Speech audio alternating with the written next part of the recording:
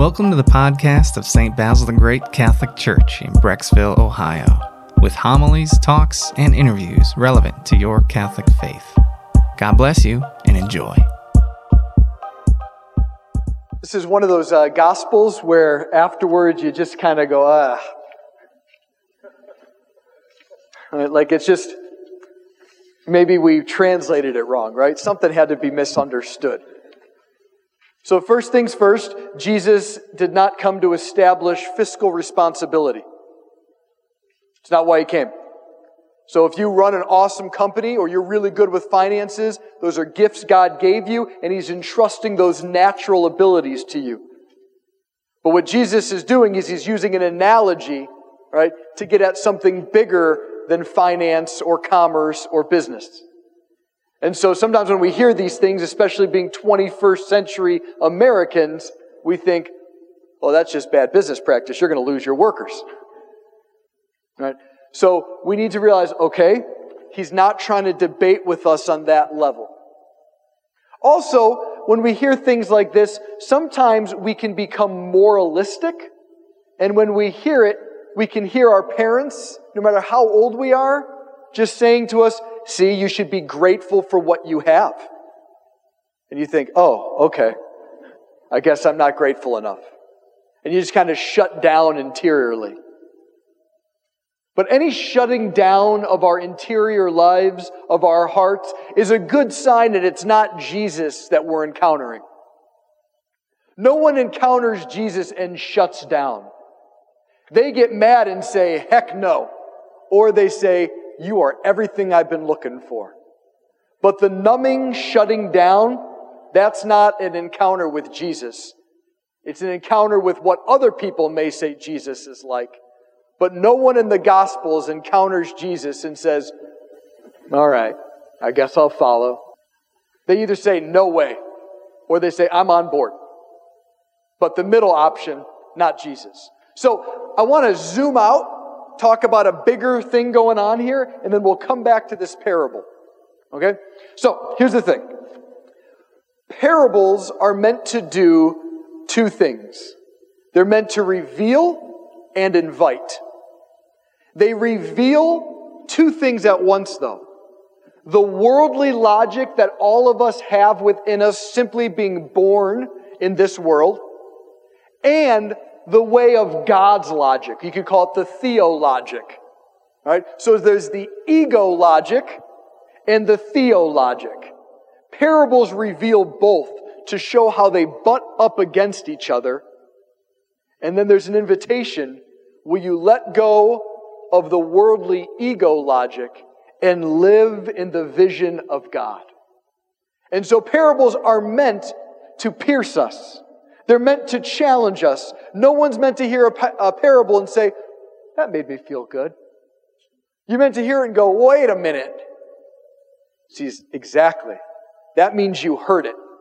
You really heard it. It touched your life, and now you've got a good dialogue with God to have. So those are what parables are for. And anyone who's ever encountered Jesus in the Gospels, something changes in their lives. Right? When Jesus is born, it happens right away.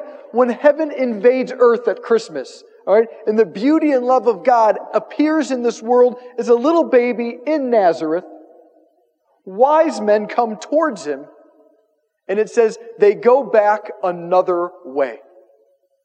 They encounter Jesus, and they change the way of their lives. Right? So right away an encounter happens, and they're changed.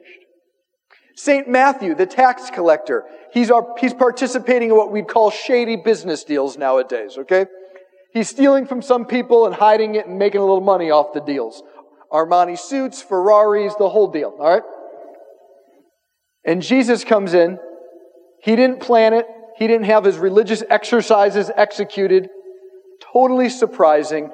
Jesus invades his life and looks at him with such a graciousness, says, come and follow me. And he lets go of everything and says, I got to be close to this man. The way he looks, the power when he speaks, there's something happening. I need to be near him. And later on he realizes, this is the incarnate deity, the begotten Son of the Father. This is God in the flesh. Wow. All right, so when you encounter Jesus, change happens. When you hear a parable, conflict happens. The whole idea is that no one hears Jesus and says, my life stays exactly the way it was.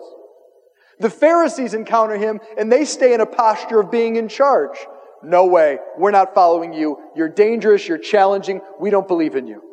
Okay, that's like all of us. Sometimes we say yes, sometimes we say no. So today, let's get back into the parable now, knowing that this tends to be the way the gospel goes, right? People are presented with Jesus. Some say yes, some say no. Let's get to it.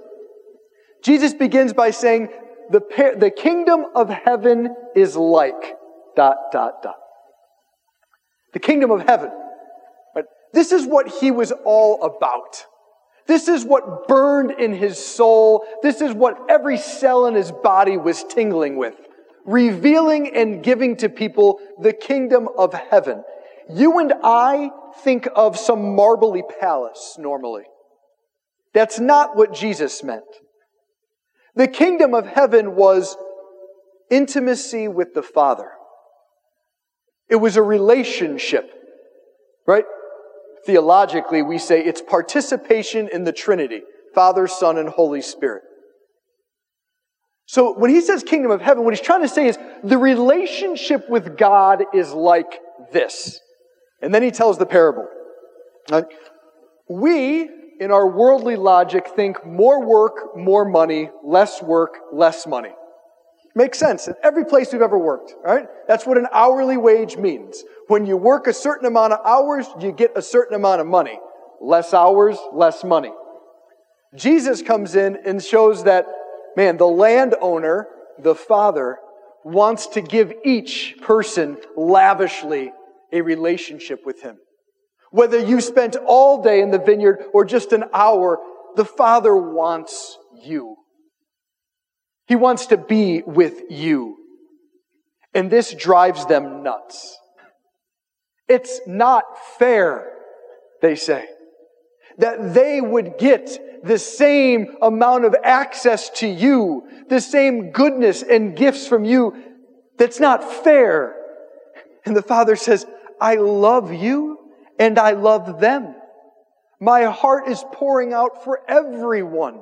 Everyone is invited into relationship with me, whether you are perfect or you are absolutely a problem. The Father's love in each of us sounds a little bit like the prodigal son parable now as well. Okay? What do the first owners want, the first workers? They want to have more than the other ones. No, you shouldn't get as much as I got. I've been here longer. See, they want them down and them up. That's the ego logic. I will find my happiness and glory to the extent that I am better than others. The theologic is all the joy, meaning, happiness that you're seeking comes from the Father's love for you. We don't have to produce it. We don't have to prove it. We can't even lose it because it's not up to us to begin with. It comes from the Father. This is why this is maddening for us who are so wrapped in the ego logic. If I can't earn it and I can't control it, do you mean it's just freely given? Uh-huh. That means He just loves us? Uh-huh.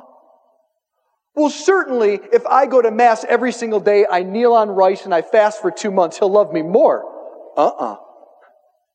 What do you mean, no? No. We can't earn His love. Well then, Father, why am I doing all this churchy stuff? Could have been home sipping coffee, barely watching it.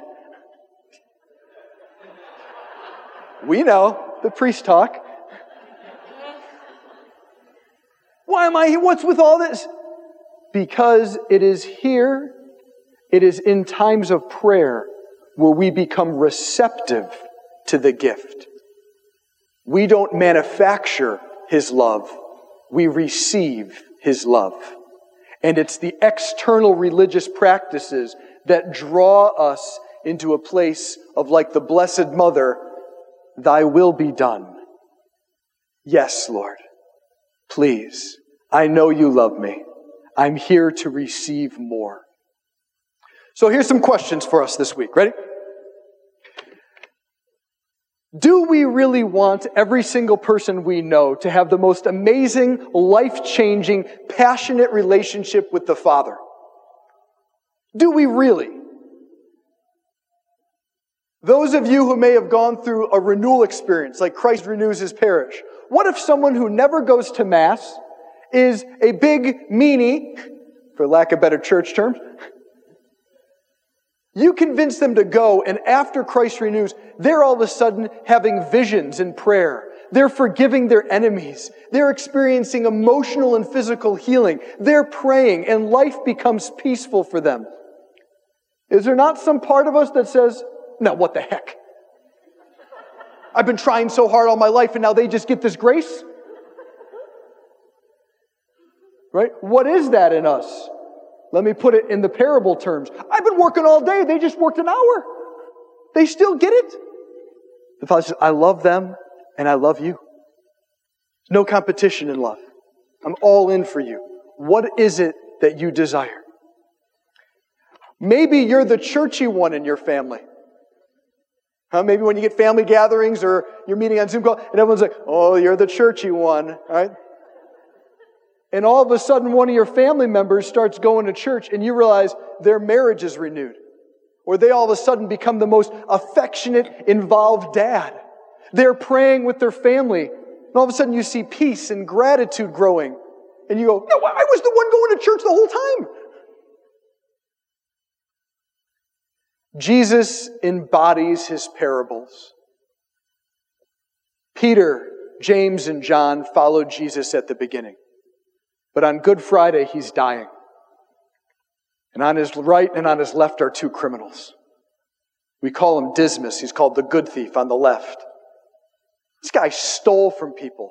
He's about to die, capital punishment for stealing. A known bad guy. Last moments of his life. He says, Lord, remember me. Jesus says, you're in. Oh, come on. Jesus is one with the Father, and they are eager and seeking to give the gift of life and love and joy and healing and forgiveness and peace to everybody. And so in just a minute, just like I do at every Mass and every priest does, I'm going to say, pray, my brothers and sisters, that my sacrifice and yours may be acceptable to God, the Almighty Father. Maybe you realize some people in your life, you're okay with them coming to church as long as they stay down and you stay up. Might I suggest today you sacrifice that to the Lord on the altar? You say, Lord, change me.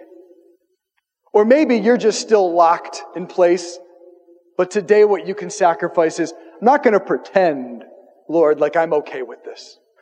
I'm not going to just dismiss the gospel. I'm going to stand with you and say, Lord, this is where I'm at this point in my life. Or maybe you really want this, but you know you're kind of numb this morning. Maybe the sacrifice you give is the desire to grow in this biblical truth. So let's just take a few moments of silence and prepare our hearts before we continue with Mass. We hope you enjoyed this audio from our parish. You can find other homilies, talks, and interviews at our website, basilthegreat.org, or by subscribing to this podcast in your favorite app. Just search for St. Basil Catholic Church, Brecksville. St. Basil the Great, pray for us.